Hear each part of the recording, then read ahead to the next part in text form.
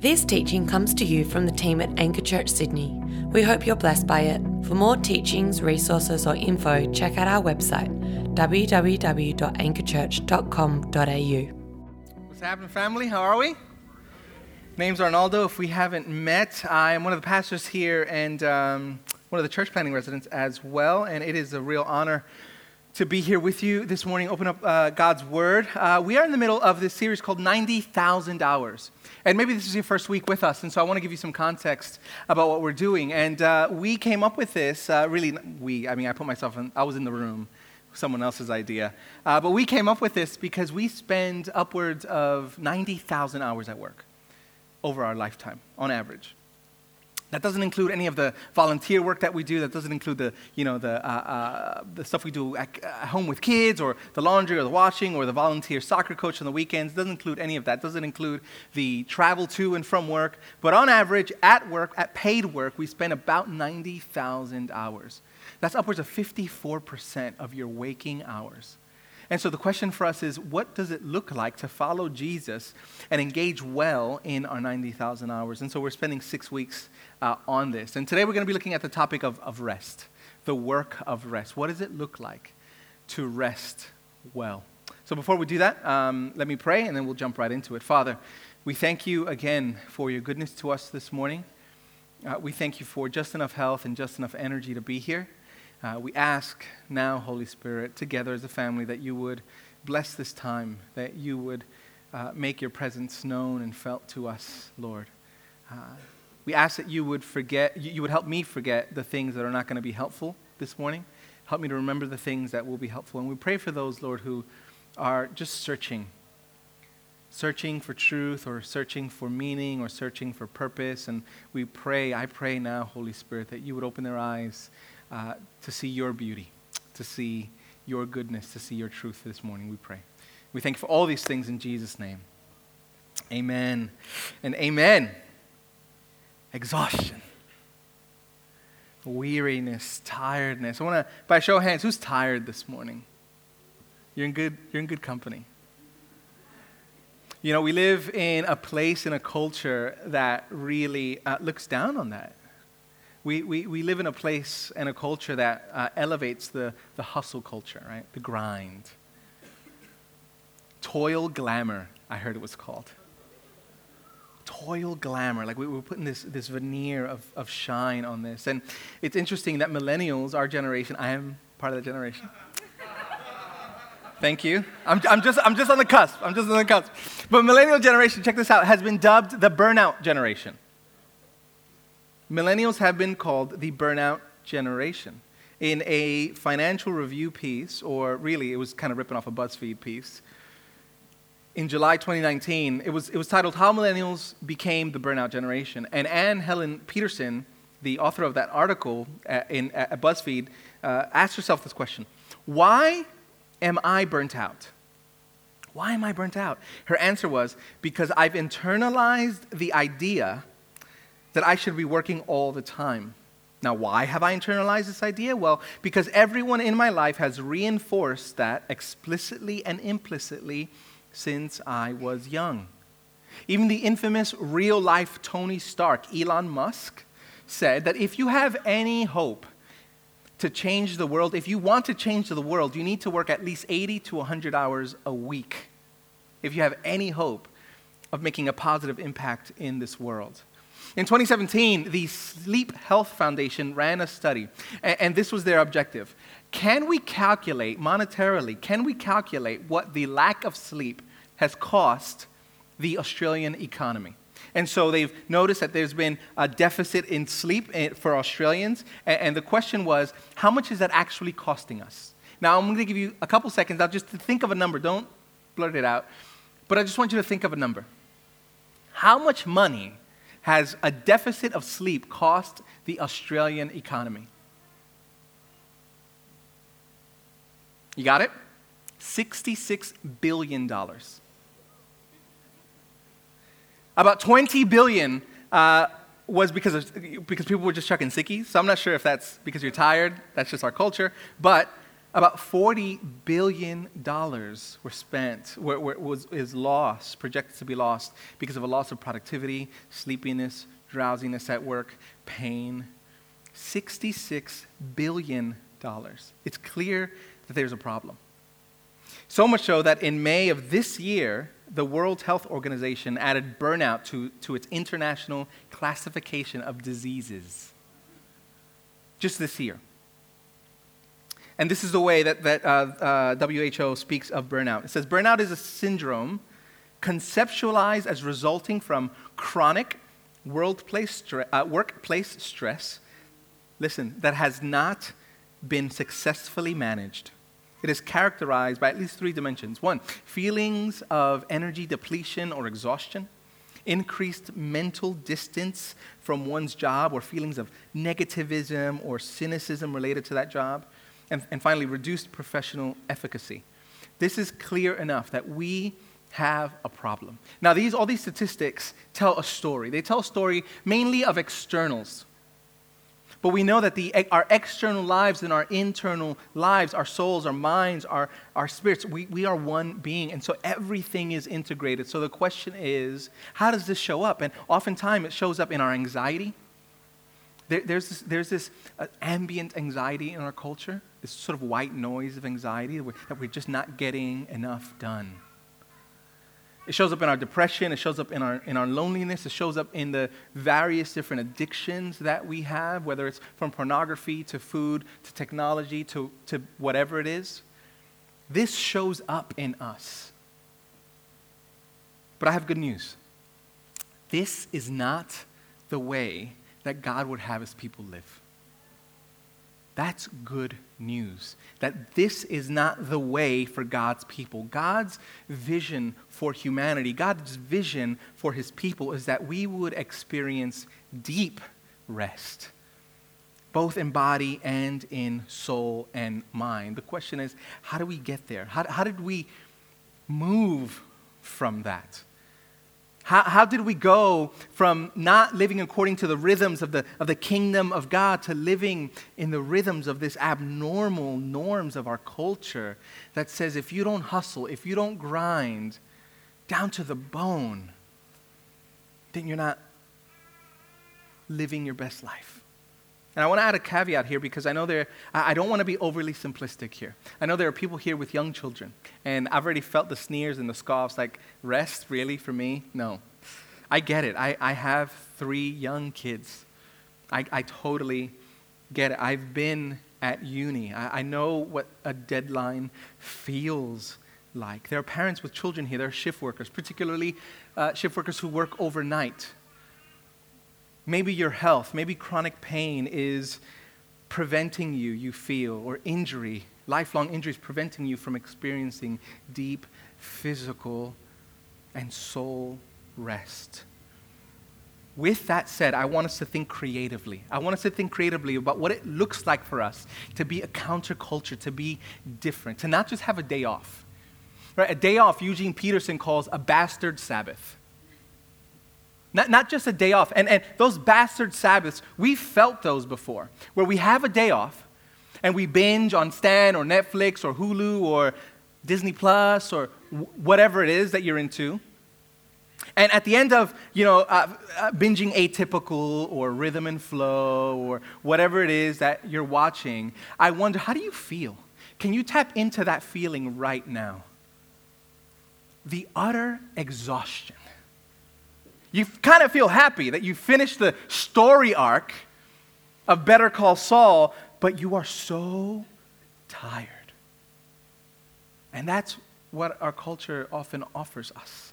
That's our day off. That's our bastard Sabbath. But listen, Jesus has something better for us. He has something better for you.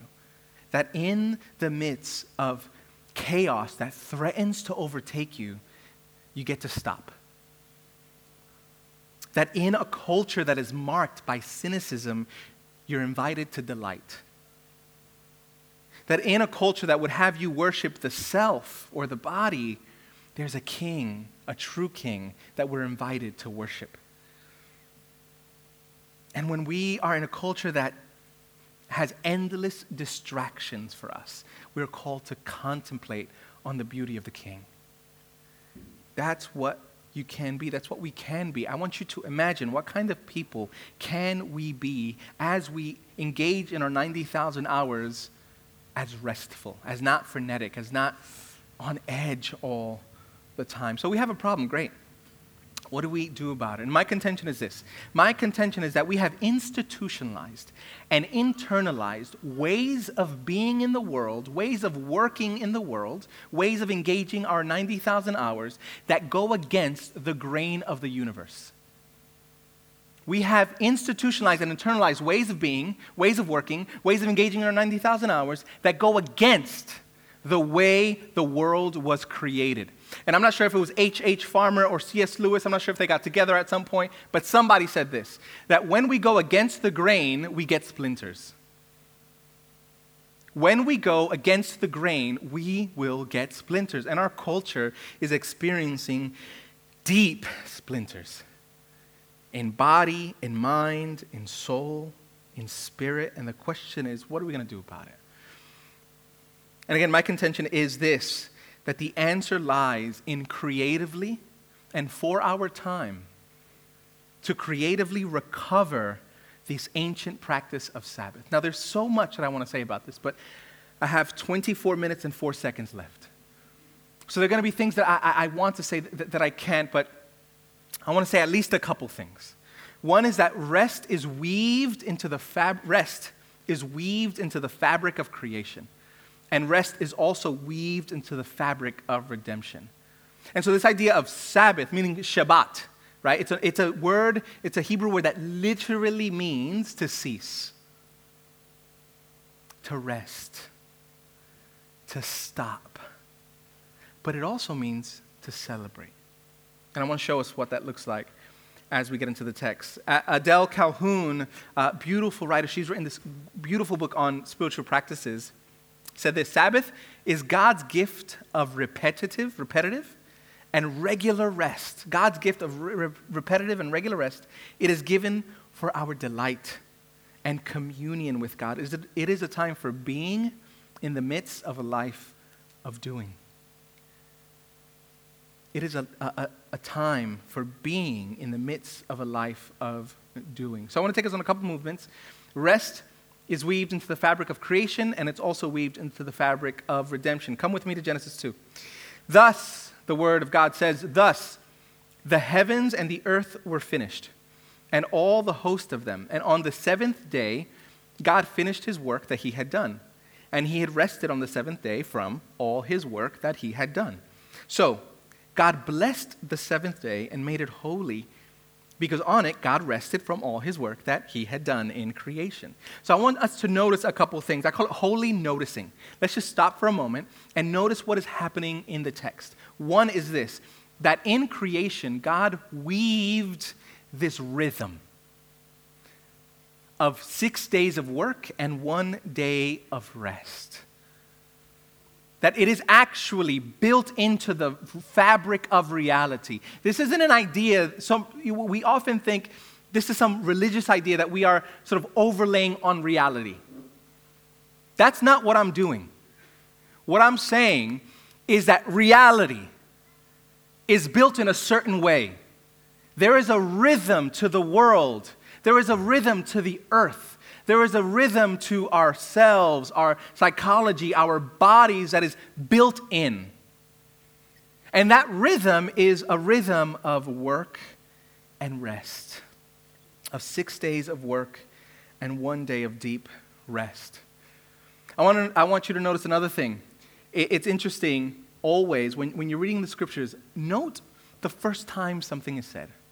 The first time something happens. And it's interesting that in this text, in a creation text, the very first thing that is called holy is not a space, but time.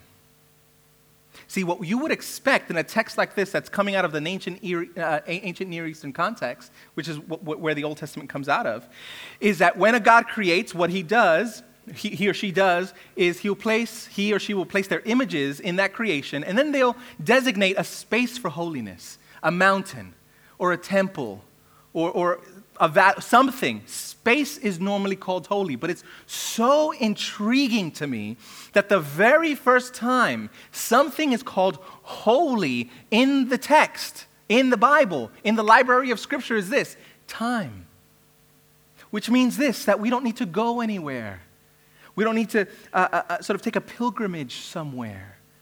That God invites us to rethink our time and experience His delight and His wonder and communion with Him wherever we are.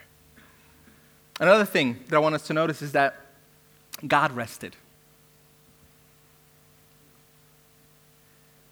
Yeah, God rested. That needs to shape the way we think about rest, because listen, if you think that God rested because He is tired, this is a God who doesn't weary. This is a God who doesn't tire. This is a God whose imagination is endless, whose power is endless, whose energy is boundless. We often, so often, will project ourselves onto God. But this God is like nothing you could ever imagine. That's why He had to write Himself into the story. But more on that later. The point is this: He is boundless. He has no limits to His energy. He has no limits to His imagination. He has no limits to His ability to do, to make, to create, to bless, to call holy. There is nothing that can stop Him.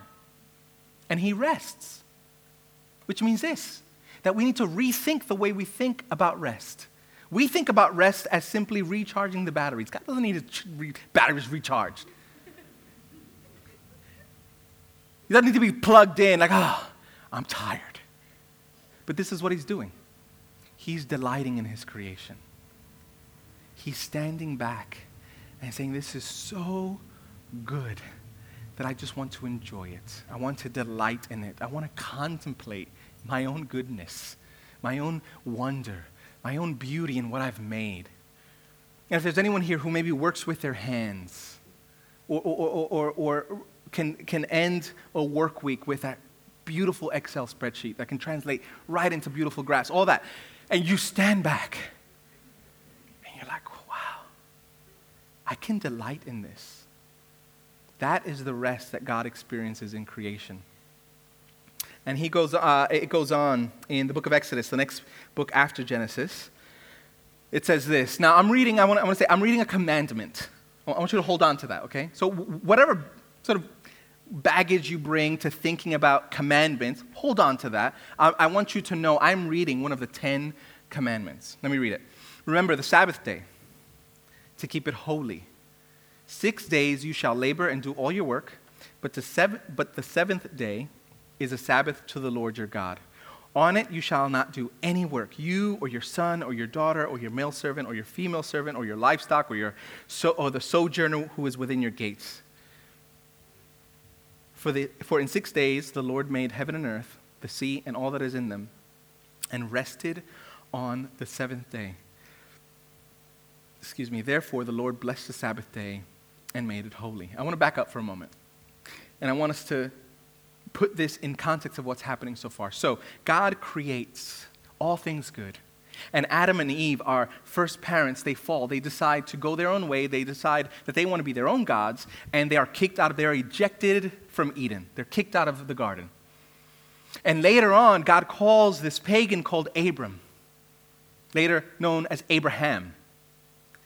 And He creates a nation out of Abraham. And for 400 years, they are subjected to the harsh, heavy hand of Pharaoh as slaves in Egypt. And out of that space, God calls them out. He rescues them with a mighty hand and then gives them a new way to be human. So often, we think about the 10 Commandments as these sort of burdens that we need to put on that will really burden our humanity. That it's more of a heavy yoke on us. That it's more of a way to lessen our humanity, when in fact, what is happening in Exodus, what is happening as God gives the 10 Commandments, He is giving them a new way to unfurl the beauty and potential of what it means to be made in the image of God. The 10 Commandments, folks, are pure grace. Notice this also, that they weren't in Egypt baking bricks under the heat of the sun, and God said, hey, if you do these 10 things, I may bless you, I may rescue you. No. None of that is happening. What happens is God rescues them and then gives them a new way to be human, an embodied practice, and they are pure grace. Because as they were slaves in Egypt, they were subject to different gods. They were subject to the gods of efficiency. They were subject to the gods of profit. They were subject to the gods of productivity. Many of which we can relate in this room this morning. That our 90,000 hours are so often under this weight of productivity, efficiency, profit. Productivity, efficiency, profit. And we don't stop. And we just don't stop. We can't stop. This isn't the only place where we find the 10 Commandments. We find it again in Deuteronomy 5. And I'm reading this again. Most of it is going to be verbatim, but I want you to notice some differences. Moses says this, "Observe the Sabbath day to keep it holy, as the Lord your God commanded you. 6 days you shall labor and do all your work, but the seventh day is a Sabbath to the Lord your God. On it you shall not do any work, you or your son or your daughter or your male servant or your female servant or your ox or your donkey or any of your livestock, or even the sojourner," that's the immigrant, "who is within your gates, that your male servant and your female servants may rest as you do as well." Now listen to this. "You shall remember that you were a slave in the land of Egypt, and the Lord God brought you out from there with a mighty hand and an outstretched arm. Therefore, the Lord your God commanded you to keep the Sabbath day." You see, in Exodus, what's happening is he is grounding this invitation, this gift, this commandment to rest. Listen, when Catherine comes home from work, my wife's, we've been married 13 years. She works with children with autism. She's a teacher. She has very hard days. And just think about how she feels when she comes home and I say, "Put your feet up. You need to rest." She doesn't experience that as oppression. She experiences that as love, as an invitation to rest. And when we hear this, when we hear, "I've commanded you to rest," we think, "Oh, no one commands me." Not even for good things. That's just the culture we live in. But I want to reframe this for us, that he's calling us, he's commanding us, he's loving us, and he's giving us rest. He's inviting us to say, "Listen, you're no longer a slave to productivity, profit, or efficiency. You are mine, and I give you rest.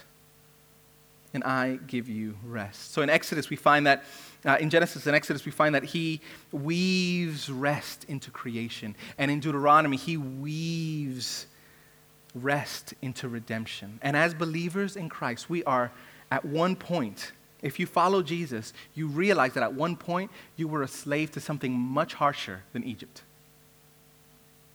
That we were all slaves to sin, and he has freed us by grace. And now he calls us into a new way of being. Christianity, what we are about, is not about a new way of thinking simply. We often will we usually live our lives out of our minds, our heads. But I want to say, it's so much more than that. Christianity is an invitation to a new way of life, a new rhythm that goes with the grain of creation. And so even as New Testament believers, we want to embrace this creatively. We want to embrace this ancient practice of Sabbath because it embodies a picture of the gospel, that we get to rest, not because the work is done, not because our work is done, but because his work is done. And we're invited to rest. But this is the problem, right? We go into our cafes to get our coffees in the morning, and then we see this. That's very well timed. We see this, right? Don't stop when you're tired. Stop when you are done. I just wanted some cucumber water. And I'm being indoctrinated with this hustle culture, this never stop, this grind. That you don't stop when you're tired. You push through, you stop when you're done. But let me tell you, the work is never done. The work is never done. We have lost this healthy rhythm of work and rest. What is actually wrong with us? What is wrong with our culture? Why are we so pathologically busy? Why can't we say no? Why can't we say no to that product launch? Why can't we say no to our bosses to work late that night? Why can't we say no to the work function? Why can't we say no? And so often we think, maybe it's just a problem with my diary. Maybe if I go to kikki.K and I just buy a new one and I get new inserts, I'll be straight. Maybe if I pay a subscription to this sort of new app that will help me organize my life and bring joy into my life, maybe that's the problem. And maybe part of that is the problem. Maybe part of that is the problem. But as John Ortberg says, being pathologically and chronically busy is not so much a matter of a disordered schedule, much more the matter of a disordered heart. Being pathologically busy, not being able to enter into deep and restorative rest, is not so much an issue of a disordered schedule, but an issue of a disordered heart. We need to understand the relationship between our hearts and our schedules. And maybe you've never thought about that. How does my schedule display what's going on in my heart? And there are three things that normally happen. Three lies that we believe that lead us into chronic busyness and an inability to rest. Three things. Three things that our culture, our world tells us, and these things are ancient. These things are not new. They didn't come with the invention of the press, the Gutenberg press. They didn't come with the advent of Facebook or social media. They didn't come with any of that. They didn't come in 2007 when we first held our first iPhone. These lies are ancient. And these are the same things that Jesus deals with in the wilderness. Number one is this, that I am what I do. And you believe that you need to justify yourself by what you do. And so at the end of the week, at the end of your day, as you lay your head on your pillow, you need to feel, I've done something. I've justified my existence in this world. And so we overwork.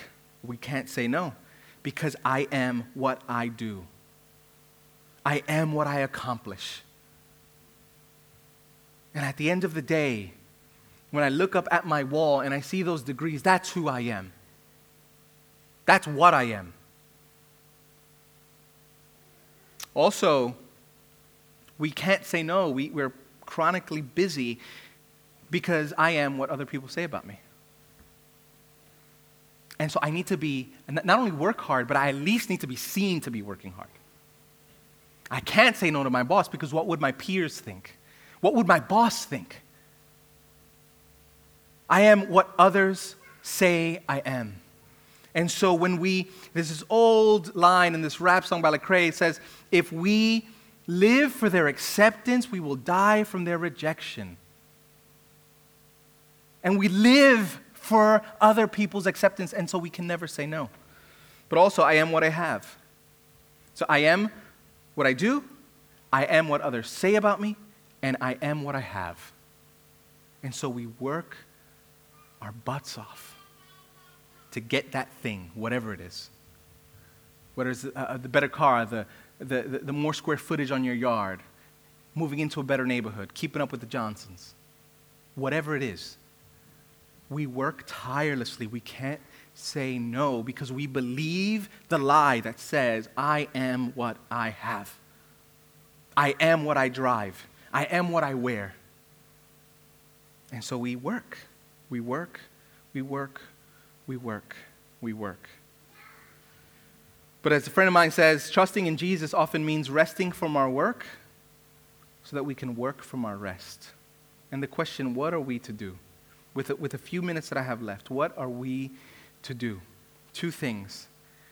One is understand and appropriate the gospel.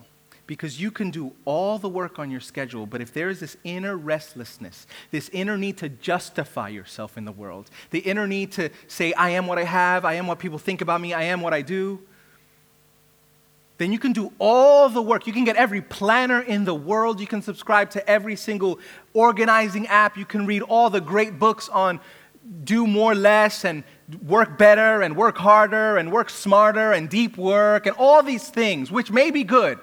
But if you don't deal with the heart, if you don't see that there is a deep relationship between your schedule and your heart, your understanding and appropriating of the gospel of grace that says this, that you are not what you do.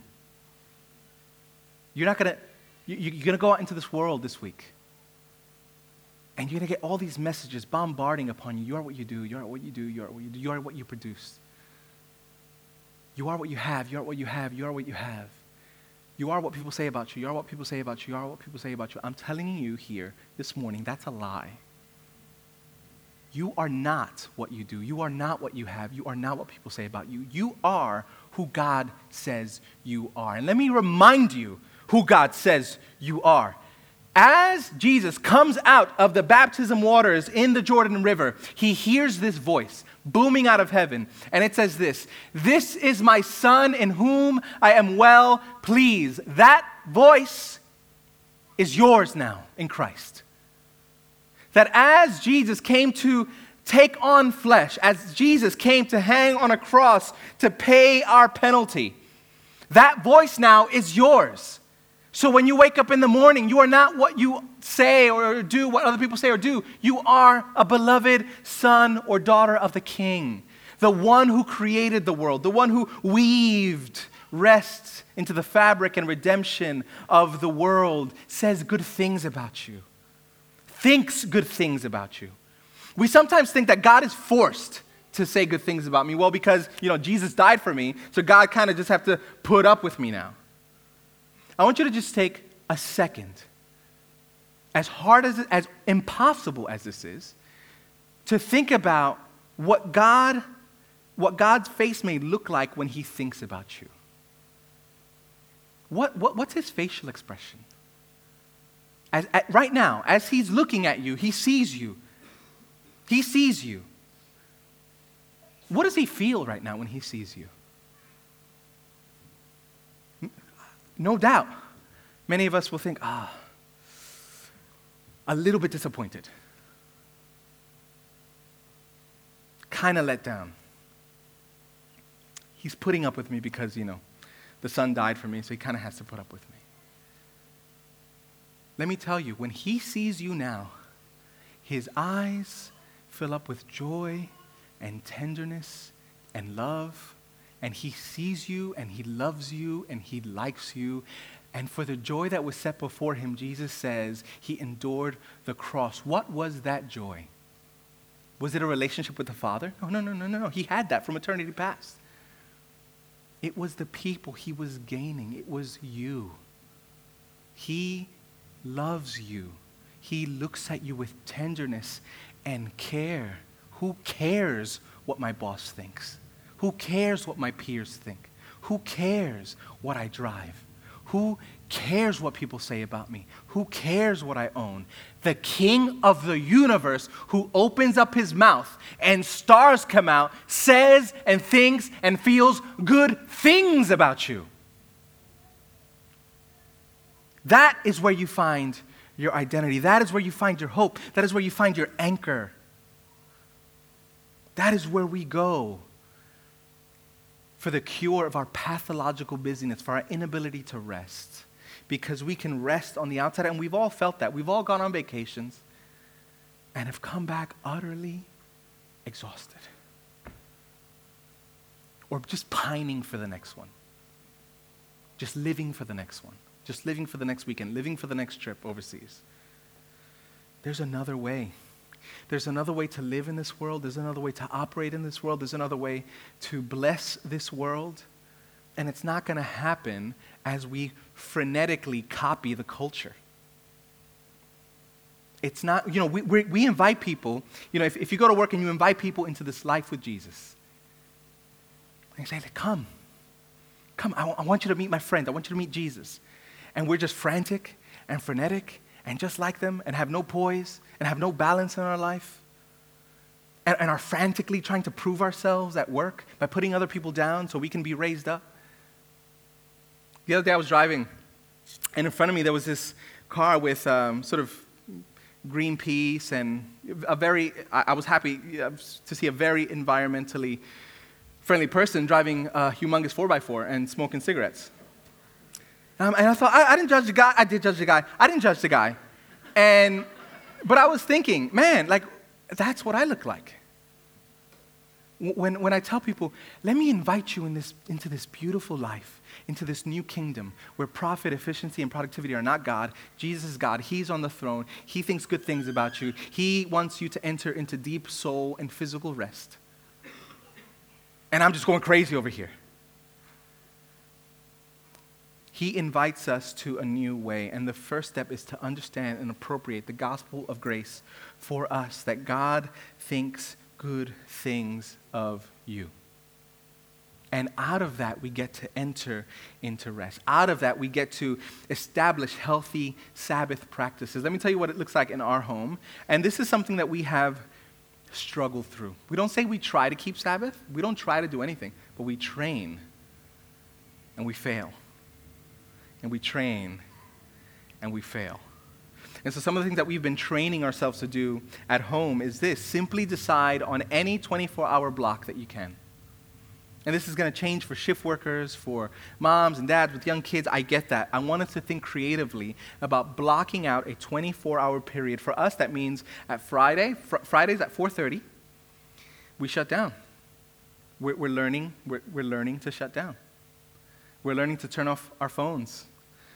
You can't reach me between Friday 4:30 and Saturday 4:30.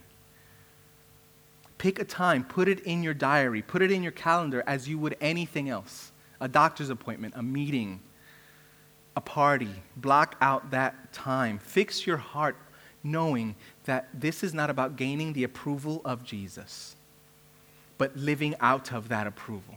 It's living out of that voice that says, you are my beloved daughter, you are my beloved son, in whom I'm well pleased. Commit also to leave your work. Not only physically. Train yourself to leave your work emotionally, mentally, and maybe this is wild. I'm going to ask you, this is wild. Maybe just quit socials for a day. Maybe uninstall your email app on your phone for a day. Maybe shut down all tech if that doesn't bring you delight. This is the point, to think creatively and freely about how you will engage in this formative practice. Because as this forms us, we're sent out as those people. So I'm going to give you a couple questions to ask yourself to help you shape this practice for you. One is this: what brings me deep restorative joy? Think about it. What brings me wonder? Do you remember what wonder feels like? Under the tyranny of deadlines and busyness and timetables, do you remember what wonder feels like? What sparks wonder in creation for you? How can you creatively invest in relationships so that you can see them flourish? Ask yourself this: what is God asking me to give up for the next 24 hours? How will I slow down to dwell and meditate on how beautiful Jesus is? Some of you may say, I can't meditate, I get distracted. If you've ever worried about anything, you're meditating. That's what worry is. Worry is meditating on the negative. And so meditate on the beauty and wonder of Jesus. Sing songs, light candles, listen to music, get a massage. I've never done that. It's not my thing, but if it brings you joy, do it. Play. Nap. Sing. Even if you can't sing like me. Close the windows. Don't mess up other people's Sabbath. Just, make love if you're married. I got to say that. Feast on good food. Bake fresh cookies. Bake bread if that brings you, this is the point, the possibilities are endless to delight in the world God's created us. And so I want us to enter into intentionally what that looks like for you. And so for us, what we do as we begin our Sabbath, we light a candle, we read some scripture together. We're going to learn how to sing together. We can't hold harmonies. Someone's got to train us. But we just want to delight in what God's given us. Like what God, right? What God and Master who can demand anything of you because he's given everything to you, demands you to rest. The God of productivity, efficiency, profit are not going to invite you into deep rest, but this God will. So I want to invite you into that. And one of the things we've been doing every single week is we commission people. So often when we think about commissioning here in this space and in sort of in the church space, we think we commission pastors or GC leaders or missionaries to go across borders to go into another nation. We do that. We love that. But we're all missionaries here. And so each week we have been looking at different type of industries and commissioning you. So I'm going to ask you to stand up if you work in these industries. I'm going to ask you to stand up, and I want to just offer you a blessing. I'm not going to put you on blast or anything like that. I want to bless you. So if you work in politics or any kind of government agencies, I'm going to ask you to stand. We had a couple in the last service. Manufacturing. Is anyone in manufacturing? Do we do that anymore? We just import our steel now. Engineers? Any engineers or architects in the room? No engineers or architects. Far out. Transport? I'm going to say journalism.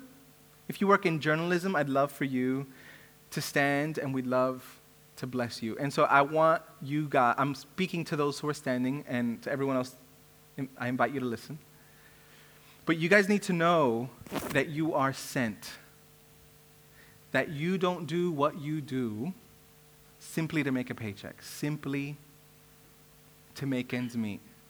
You do what you do, and you are sent out into your industry to mediate the presence of God. That as you write your articles, as you build, as you think about what it looks like to build infrastructure in this beautiful city that God loves deeply, you are sent as missionaries into that space, as engineers and architects and journalists and people who are in spaces that influence policies. You're sent. You're loved. You have everything you need to appropriate the gospel and to live under a new king. So let me pray for these guys. If you know them, you can place your hand on them if you're comfortable to do so. But I'd love us to stretch out our hands to them. We can come around them, and I want to offer a prayer of blessing to them as the band comes up. And then I'm going to invite you guys to stand and sing. So let's pray for these men and women here. Father, I thank you for your goodness.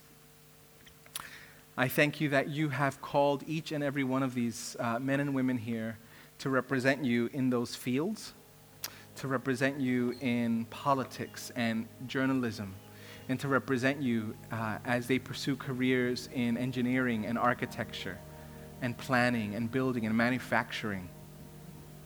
Help them to know that you have sent them into that place. Help them to know that we as a family are behind them. We love them. We support them. And that they go with everything they need to mediate your presence in that space.